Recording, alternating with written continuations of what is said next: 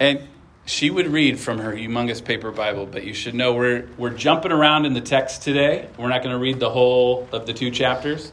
So I suggested it's easier for her to follow along in the app. So don't think less of her. It's also bigger print. Is that? Yeah, that's it too.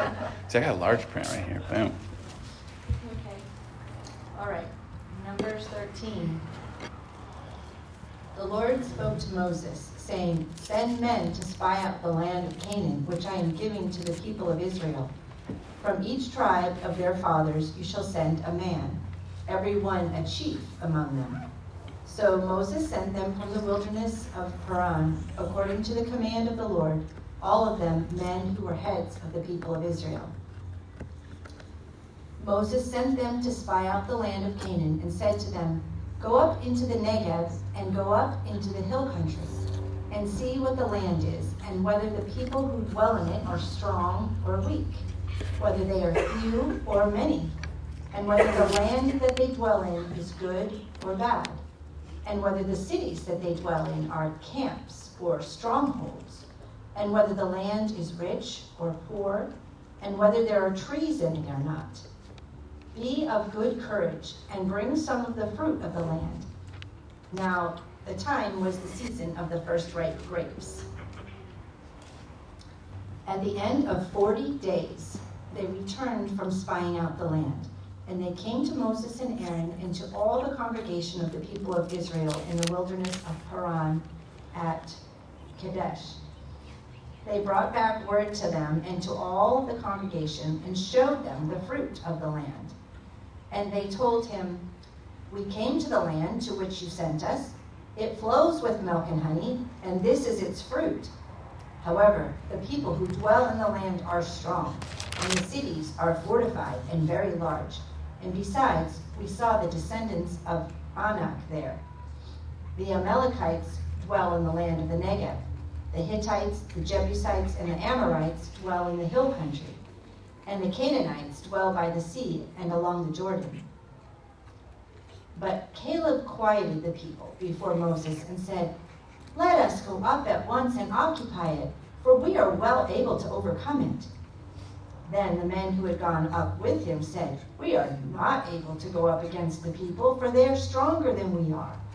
So they brought to the people of Israel a bad report of the land that they had spied out, saying, "The land through which we have gone to spy it out is a land that devours its inhabitants, and all the people that we saw in it are of great height. And there we saw the Nephilim, the sons of Anak, who come from the Nephilim. And we seemed to ourselves like grasshoppers, and so we seemed to them." Then all the congregation raised a loud cry, and the people wept that night. And all the people of Israel grumbled against Moses and Aaron. The whole congregation said to them, "Would that we had died in the land of Egypt, or would that we had died in this wilderness. Why is the Lord bringing us into this land to fall by the sword? Our wives and our little ones will become a prey. Would it not be better for us to go back to Egypt?" And they said to one another, "Let us choose a leader and go back to Egypt." Then Moses and Aaron fell on their faces before all the assembly of the congregation of the people of Israel.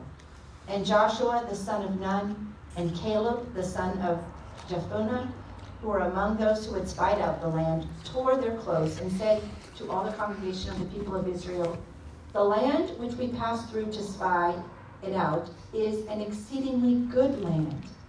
If the Lord delights in us, he will bring us into this land and give it to us, a land that flows with milk and honey. Only do not rebel against the Lord, and do not fear the people of the land, for they are bread for us. Their protection is removed from them, and the Lord is with us. Do not fear them." Then all the congregation said to stone them with stones. But the glory of the Lord appeared at the tent of meeting to all the people of Israel. And the Lord said to Moses, "How long will this people despise me? And how long will they not believe in me in spite of all the signs that I have done among them? I will strike them with pestilence and disinherit them, and I will make of you a nation greater and mightier than they." Dear Lord, we thank you for your word. We thank you for your works, your great works that you have done, Lord, in the past and in our lives as well, God. And we pray that you would encourage us today as we delve into this story and learn more about you in the process, God. And we just pray that you would strengthen our hearts and help us to serve you, Lord, with full obedience. And we pray that in Jesus' name. Amen. Amen. Thank you, Chris. You want to walk away again? Such a rich text that is full of so much, that even in the reading of, I want to do a sermon on that verse right there, but I'll keep what we've prepared for this morning. I'm not so charismatic that I'm going to change it in the moment, right? Who said come on? Okay, well, let's see where we go. Dave said I got to be short today because there's cake. But we'll see. All right, living by faith is not easy, but it is good. What you're called to do, who you are called to be, those that live by faith. That's not actually an easy thing, but it's a good thing. Like really good. So the question I want to put before us this morning as we start is, what are you afraid of? You know, what worries you? What keeps you from acting on what you know is right? What you are supposed to be doing and move into and trust the Lord in? Chapman University actually has a yearly survey of American fears that I think might be helpful to us this morning as we think of that question of what are we afraid of. And they don't have results for 2023 yet, too early in the year, but these are the top 10 fears of Americans in 2022. Let's see if you had any of these. The 10th biggest fear, all of them are over 51% of those surveyed had this fear, was biological warfare. There was some war happening that was more prevalent in the news. And 9 is pollution of oceans, rivers, and lakes. 8 is economic or financial collapse. 7 is not having enough money for the future. As we read those two, I'm like, why aren't they 1 and 2? That's my life, right? 6 is pollution of drinking water, which is funny because Americans have the cleanest drinking water in the world. It's almost absurd, but that you're scared it's going to be polluted. The U.S., number 5, the U.S. becoming involved in another world war. Number 4, people I love dying. Number 3, Russia using nuclear weapons. Right? It would worry some folk. People I love at number 2. People I love becoming seriously ill. And I don't know why I say ill. Weird. Did you notice that? Yeah, so ill. Ill. I'm from the streets, people. Get over it. Okay. The number 1 fear in 2022 of Americans, are you ready for this? Corrupt government officials. Is that a fear or just an expectation? I don't know what happened. So there's 5 spheres of fear from just that result of that survey. It's corrupt government, harm to loved ones, war, environmental concerns, and economic concerns. And I wish they would do, and if we could work with the data, maybe they have this subset of what do Christians fear? It's a thing that would be helpful for us to think through because we are a people that are to claim the truth, right? Of 2 Timothy 1, for God gave us a spirit not of fear, but of power and a love and a self-control, right? I want to say sound mind. What translation is that, right? But still, even when we have those refrains, that call in Scripture, I look in the mirror and in light of my own sin and living under the weight of caring for my family, the task of leading a church, I wonder, as I look, what am I afraid of? And in our study of Numbers, we have thought deeply about who we are to trust, of what our treasure is and how life is meant to be lived in light of these truths. And again, we come to maybe what is the most well-known event in Numbers, and we see a bold contrast between fear and faith. And I think it's timely for us just as humans, but it's timely for us as a church, because given the landscape of our time in Christendom and the wilderness that is life post-COVID in the north here, and distrust of institutions, the change of trajectory of the future, churches have to plan and look different. And it's a key reason that we're studying through the book of Numbers, this wilderness journey we find ourselves in. Where can we find hope in the midst of that? But not only is that just the cultural and the experiential reality of humanity at this moment, as a church, we begin to think of moving our own camp and relocating physically where we worship on Sundays and do life during the week. And we're praying, wondering where our promised land is supposed to be. And so it fits. And one of our elders last week during our meeting described what he sensed was an inflection point for us as a church. And that's just a time of significant change of a situation or a turning point. Or to use mathematical terms, since he's a physicist, I think that's appropriate, right? It's the point in a curve at which the change in direction of that curvature changes. It's where things move up or move down. And so we're praying they move up, right? And so even in the midst of that sense that like something's happening, the Lord has given us such a deep sense of community, love for one another, and a call to mission. Like, how will he use us for his glory and the good of the kingdom? Yet in the midst of that, we're faced with the question, will fear temper our boldness? Will fear attempt to eliminate risk at any turn? Like, do we have to have everything just safe and the way it is? Will faith move the needle at all for us as a people? There's the truth that living by faith is not easy, but it is good. And that's a pretty tame, big idea, because good should actually be like amazing. It's like what you were meant for. So what do we see in this story?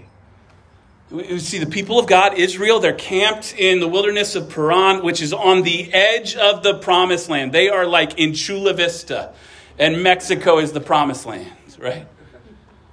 And they've just come off of complaining and correction. We've seen it in the last 2 chapters. There's been complaint, grumbling. God brings correction. And there's mercy as someone intervenes on their behalf. And the mercy of God is applied over and over again. And then the Lord has Moses send spies, 12 of them, one from each tribe, to scope out the land, to see what is theirs, what he has promised them.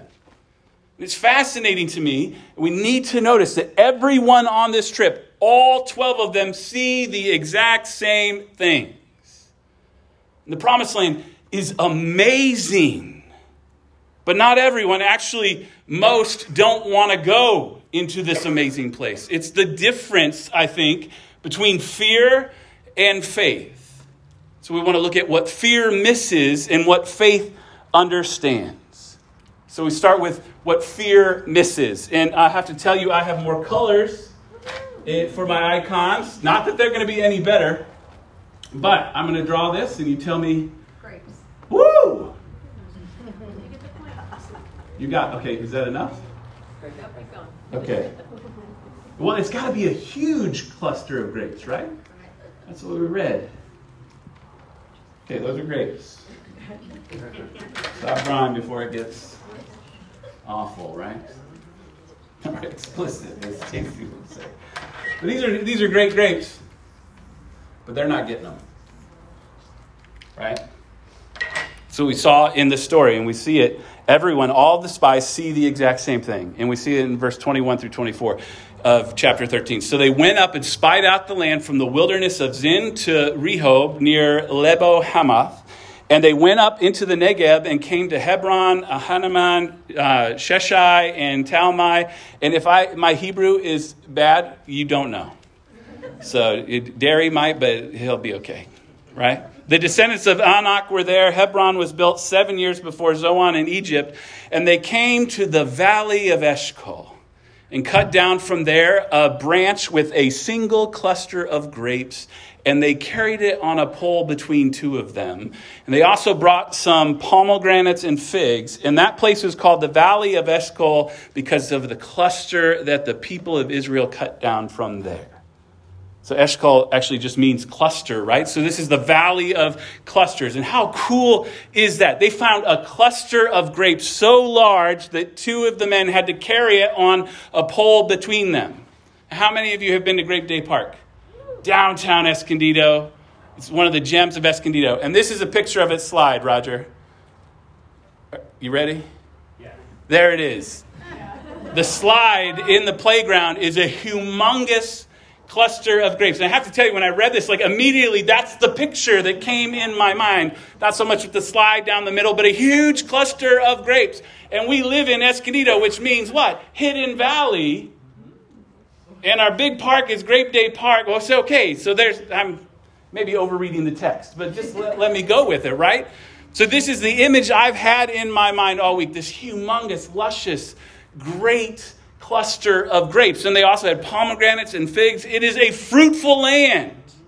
This is the place you want to be. It's why most of us moved to sunny San Diego, because it's just so beautiful. It feels heavenly and perfect.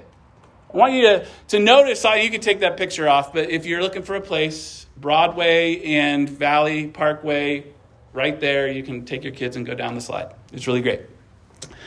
But I want you to notice that they traversed, the geography that they covered for 40 days, right? This is a significant amount of time. They went all of the way north into the Promised Land and back, and they faced, in those 40 days, absolutely no opposition or harm in this expedition. They see the huge people. They see the thick-walled cities. They go throughout the whole of the land, and no one tries to cut them down, capture them, harm them in any way. And they come back and they report back what they saw. And they show the fruit, and they confirm that it is, in fact, a land that is flowing with milk and honey. It is really good. It is ripe for the harvest. I love that in verse 20 of... This is where I want a whole new sermon. He says, "Be of good courage and bring some of the fruit of the land. Now is the season of the first ripe grapes." So not only is it a good land, the harvest is ready for them. And this is their promise, right? Where the redemption was destined to deliver them into this land flowing with milk and honey that had amazing fruit that would care for them, provide for them. These are people who just complained about having manna every day for food. And they get the fruit of the promised land and get to taste it and smell it. Have you ever had a spiritual experience eating a mango? Yes, right? No? Okay, well, some other fruit? That's what came to mind. I love mango. But you bite into fruit and it's juicy and ripe and it's perfect. And that's what the new heavens is going to be like. That feeling all the time. It's amazing. But, we hear in the text, however, as the spies report, the people there are strong with fortified cities, so many to subdue. And one of the spies, Caleb, he tries to quiet the people and stir them to action. And it says, "But Caleb quieted the people before Moses and said, 'Let us go up at once and occupy it, for we are well able to overcome it.'" The voice of faith, though, in the midst of fear, and all the other men, save Joshua, say, "We can't do it. They're too strong." And they bring a bad report, and they say that they were like grasshoppers in the land. That they're just small and insignificant compared to who dwells there.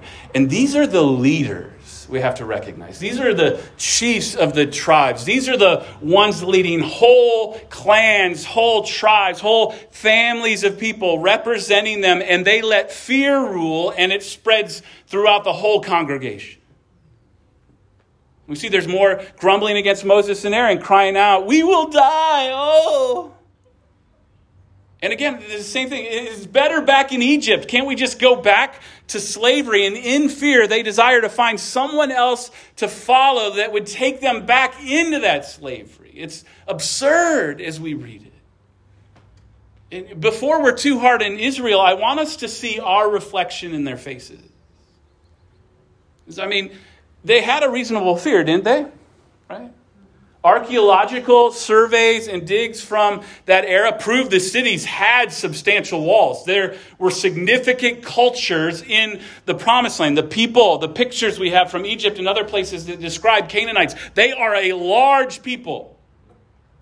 And they're vast in numbers in the land. And if Israel were to go into the promised land at that moment and take it for themselves, some would certainly die by the sword. It just happens in war, happens in battle. And what about the kids? Our sweet little kids that we give manna to every day. And they say, our wives and our little ones will become prey. And I suppose they're not wrong in that fear. And it's fascinating to see it unfold for Israel because they are they're between in this moment.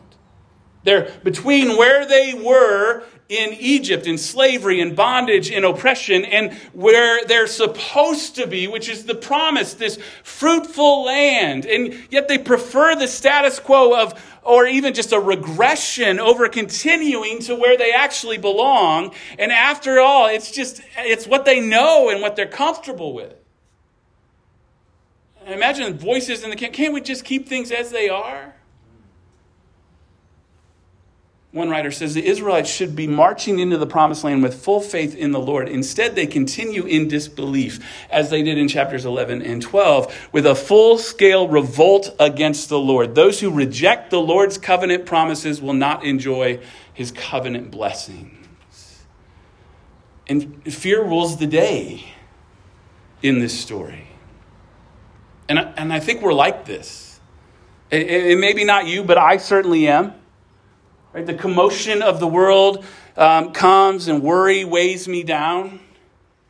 Right? I don't take the Lord at his word for his provision or what he's going to do for me or what he has already accomplished for me. I end up preferring what is comfortable over what is stretching in my faith, even when I know it's what's right. And it's what I preach to you. Oh, and the kids. What might they miss out on if I live by faith? I can't put them in strange and dangerous places for the glory of Christ, can I? Your fears always are attached to those things which you make your security instead of God. And they attach to your idols, and therefore fear is always really a fear, for me, of failure. But I want you to know, in reading this text and seeking the Lord this week, I am resolved today to not live in fear. Because fear misses something here, and I can't miss it, and I do not want you to miss it as well. We are not able to go up against the people, for they are stronger than we are, the spies say. All fear sees is self. It's not wrong, but it forgets who they are. Or more importantly, whose they are.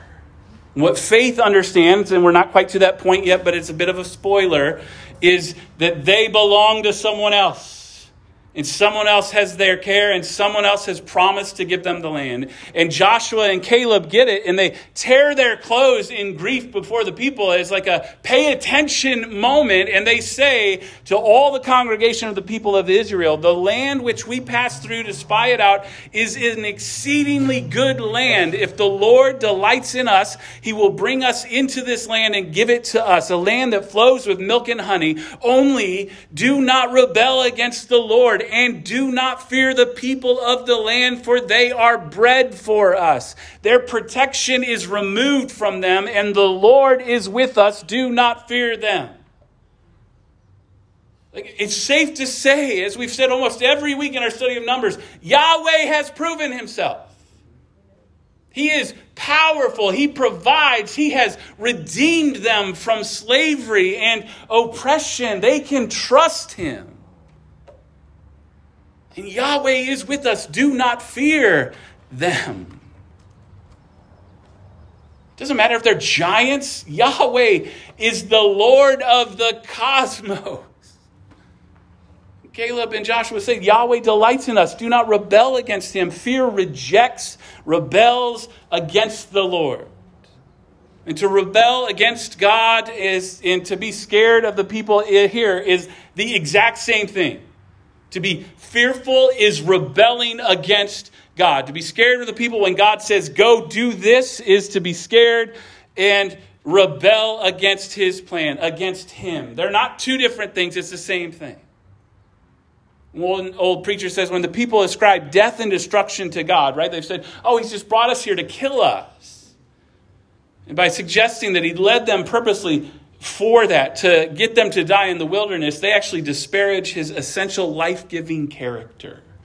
They are blaspheming God.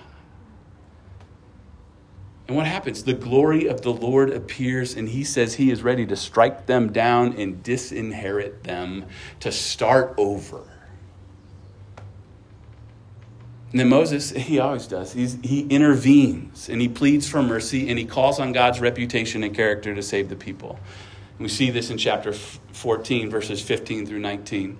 And this is Moses speaking to God. Now, if you kill this people as one man, then the nations who have heard your fame will say, it is because the Lord was not able to bring the people into the land that he swore to give to them, that he has killed them in the wilderness. And now, please let the power of the Lord be great as you have promised, saying, the Lord is slow to anger and abounding in steadfast love, forgiving iniquity and transgression, but he will by no means clear the guilty, visiting the iniquity of the fathers on the children to the third and fourth generation. Please pardon the iniquity of this people according to the greatness of your steadfast love, just as you have forgiven this people from Egypt until now. Like Moses just reminds, God does not need to be reminded, but Moses reminds God who God said he was. And God pardons, but he promises that none of the men that spoke against him will see the promised land. In fact, the whole generation will die in the wilderness. Everyone 20 years and older will miss out on this promise. And God says, but your little ones, who you said would become a prey, I will bring in, and they shall know the land that you have rejected. But as for you, your dead bodies shall fall in the wilderness. And your children shall be shepherds in the wilderness 40 years, and shall suffer for your faithlessness until the last of your dead bodies lies in the wilderness. According to the number of the days in which you spied out the land, 40 days, a year for each day, you shall bear your iniquity 40 years, and you shall know my displeasure. The spies, all except Joshua and Caleb, will die of a plague for bringing the bad report. Immediately.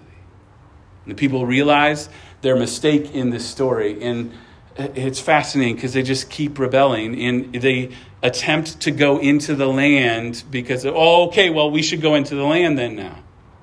And they're defeated right away because the ark didn't go with them and Moses did not go with them.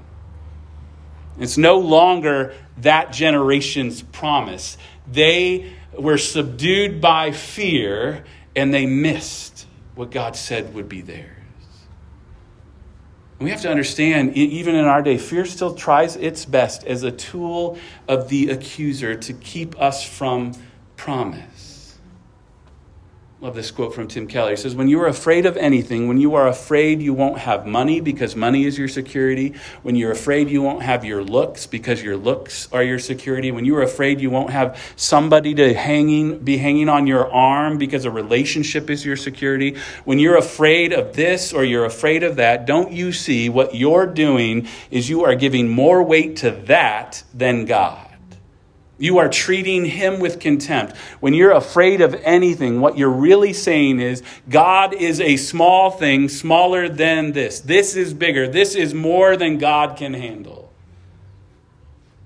So fear misses the promise. Fear misses God. Fear misses the reality of his care, and it misses his word. But there is another way, isn't there, in our story? And this demands a new cluster of grapes.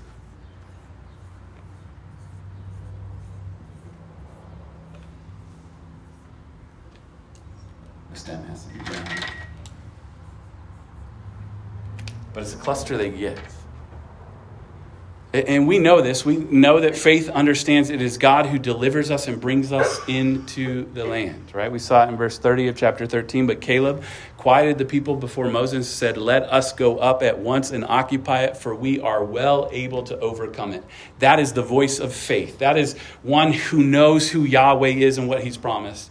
And then in chapter 14, he says, if the Lord delights in us, he will bring us into the land and give it to us, a land that flows with milk and honey. And the fruit of that faith, God reporting back, the people were going to miss out, says this of Caleb. And he says, my servant Caleb, because he has a different spirit and has followed me fully, I will bring into the land into which he went, and his descendants shall possess it. Of the 12 spies that go up, only 2 get to see the promised land. They're the only ones of their generation that will get to see what God has covenanted with his people to deliver. And from the word of God, from his promise, faith acts. Faith moves. Faith takes up what is to be theirs. What promises have you been fearful to believe, friends? If you disbelieved his provision, his care for you, and he's promised? What of Christ's keeping of you, that you are saved and that's not going to change because it's his work, not your own, that keeps you? Or even your sanctification, becoming more like Christ. Are you in disbelief, thinking you have to provide the work there, that it's not something he's promised to do for you? The righteous shall live by faith, and that is our calling as a people that belong to Jesus, to trust in the Lord, to believe him, to live in light of that reality. And courage and faith really in the Bible are exactly the same thing. Courage is considered a moral trait along with love, along with patience, along with honesty. And it's a moral character, and it's something that God expects from us. So this is the courage of faith. And what's more, and this is tremendously good for us, because when we do not live courageously, when fear gets the best of us, we have an advocate for us.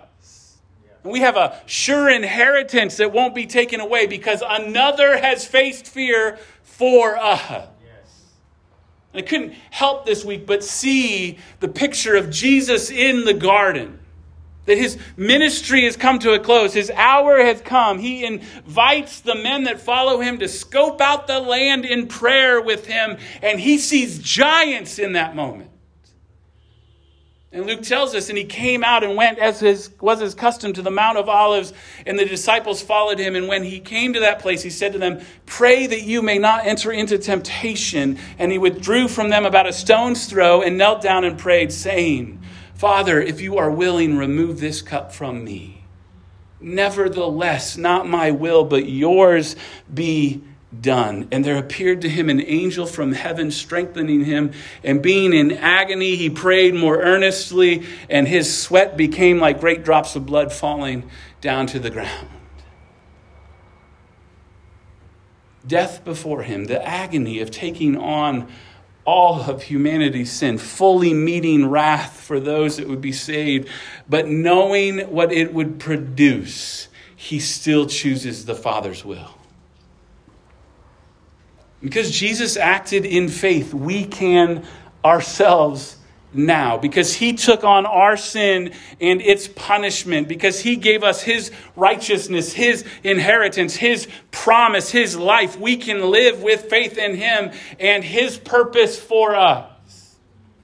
Because Jesus went to the cross in faith, living by faith in the Father. We can rightly hear him say, fear not, for I am with you. Be not dismayed, for I am your God. I will strengthen you. I will help you. I will uphold you with my righteous right hand.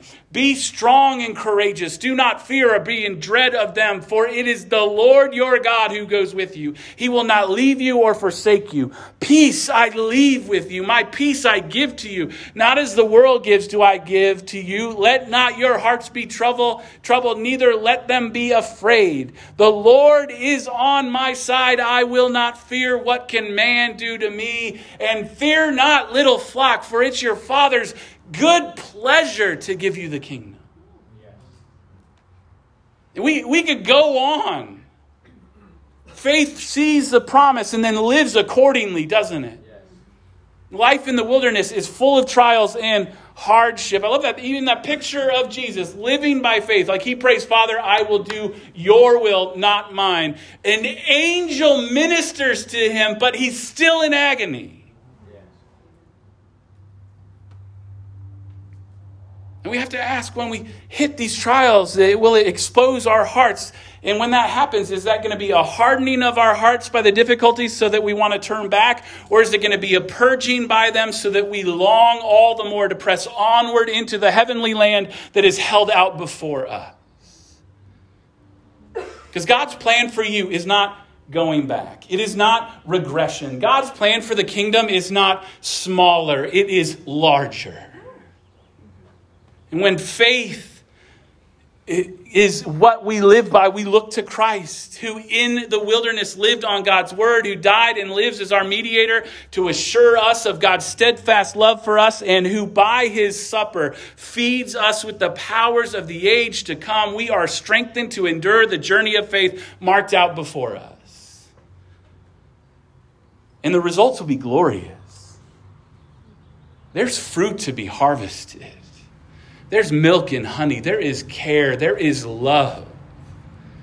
There are image bearers that are dying to know of God's love for them. In 1990, Tim Keller preached a sermon. He had been in New York for 2 years at this point. And he talked about his fear of going to New York. He and Kathy had driven around New York on their way to a trip and been stuck in traffic for like 4 hours or something. And compared to Pennsylvania, where they were from, these were a bunch of giants to him. And he said, why am I afraid of failure? Do I live by my performance or by the grace and righteousness of Christ? Have I gotten this far on the basis of my efforts and my smarts, on the basis of my discipline? Or have I come here sheerly by the grace and righteousness of Christ? What if God is calling me to fail anyway? So what? I have his love. I have his kindness. And if he does call me to fail here, he will only use this failure to prepare me for something he knows is better for me. My worthiness is not in my success. The reason I'm scared is because I have held on to this life raft, but Jesus is my security. And as a result, I don't have to worry about the failure here. I am free from that. And we can say that about anything that is our fear, any idol that is trying to lure us into a safe, comfortable place of sin and nothingness. And Jesus is saying, come, I have you. So what will you risk? How will you respond? How will we as a church march into the valley of Eshcol? My dear friend Ben Todd, he shared his thoughts. Many of you know him. He's in a place where Christians are persecuted. But he shared his thoughts on this story. And he said, we stand between the promised land and Egypt, between the abundant suffering and joy God offers to those obedient to the call to make disciples of all nations, and between the seductive promises of comfort, freedom, and security that come with the shackling ourselves back onto our proverbial little Egypts. We can choose to recall the taste of the grapes that are God's promises and thereby lean into him as our refuge and strength as we go about his business. Or we can back away from the task, mistaking all of the risks and challenges as ones we have to meet and overcome ourselves. Living by faith is not easy, but it is oh so good. Some fear has a point. It seems so real. Jesus, however, calls us to see him, to understand his purpose in us, his power for what lies ahead. And it makes me think of my children being scared of jumping into the pool for the first time. Their daddy was ready to catch them, urging them on. And when they finally jump, they learn how fun it is. I want to hear my Father's voice. And I want to jump into his arms, into his promise, a life that is lived from the finished work of Christ for his fame. And we begin with confession.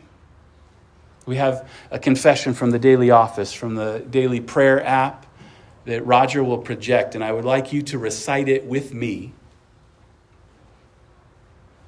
Maybe. No. Okay, it's in your app. Who has the app? The YouVersion app. Bring it up. I'll say a line and you repeat it. How's that? Does that make it easier? Okay. Most merciful God, I confess that I have sinned against you in thought, word, and deed.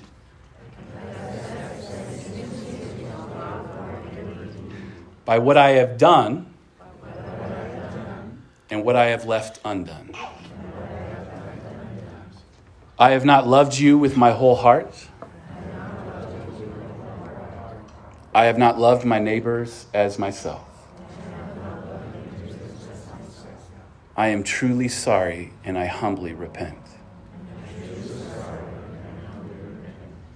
For the sake of your Son, Jesus Christ, have mercy on me and forgive me, that I may delight in your will and walk in your ways, to the glory of your name. Amen. And from confession, we just ask for help to live by faith, that his Spirit that dwells in you would remind you, encourage you, and spur us on to the faith and life he's called us to. There is something bigger than fear. His name is Jesus. Shall we see the land and go up at once and occupy it? For we are well able to overcome it, because the favor of the Lord is upon us by the blood of Christ. Faith for his fame. My friend Ben also made me aware of a simple, beautiful song by a guy named Brian Wages that's called Grapes from Canaan. And Ben doesn't know whether it's precisely his intent as an author or not, but for us, his lyrics capture the invitation that is offered by the grapes of the Valley of Eshcol precisely. He sings, have you seen the grapes from Canaan land? They give us hope for what lies just ahead. And I know there are giants there. And I know there are giants there. And I know there are giants there. But I don't care. Would you go with me? Let's pray. Lord, we come before you and we've confessed our sin and our disbelief and our latching onto fear over faith. But Jesus, we know because you lived a life of faith in our place with perfect obedience that now we can step into a life like that ourselves. Lord, help us to see it. Help us to see your promise, the truth of who we are in you, and that you are always with us, that there is nothing we should fear because you have us. You've given us purpose, and you will be glorified. As surely as your glory will fill the earth, you have good in store for us. Help us to see it and live for your fame. In Jesus' name, amen and amen. We're going to move into a time of reminder and the truth that we see in the Lord's Supper.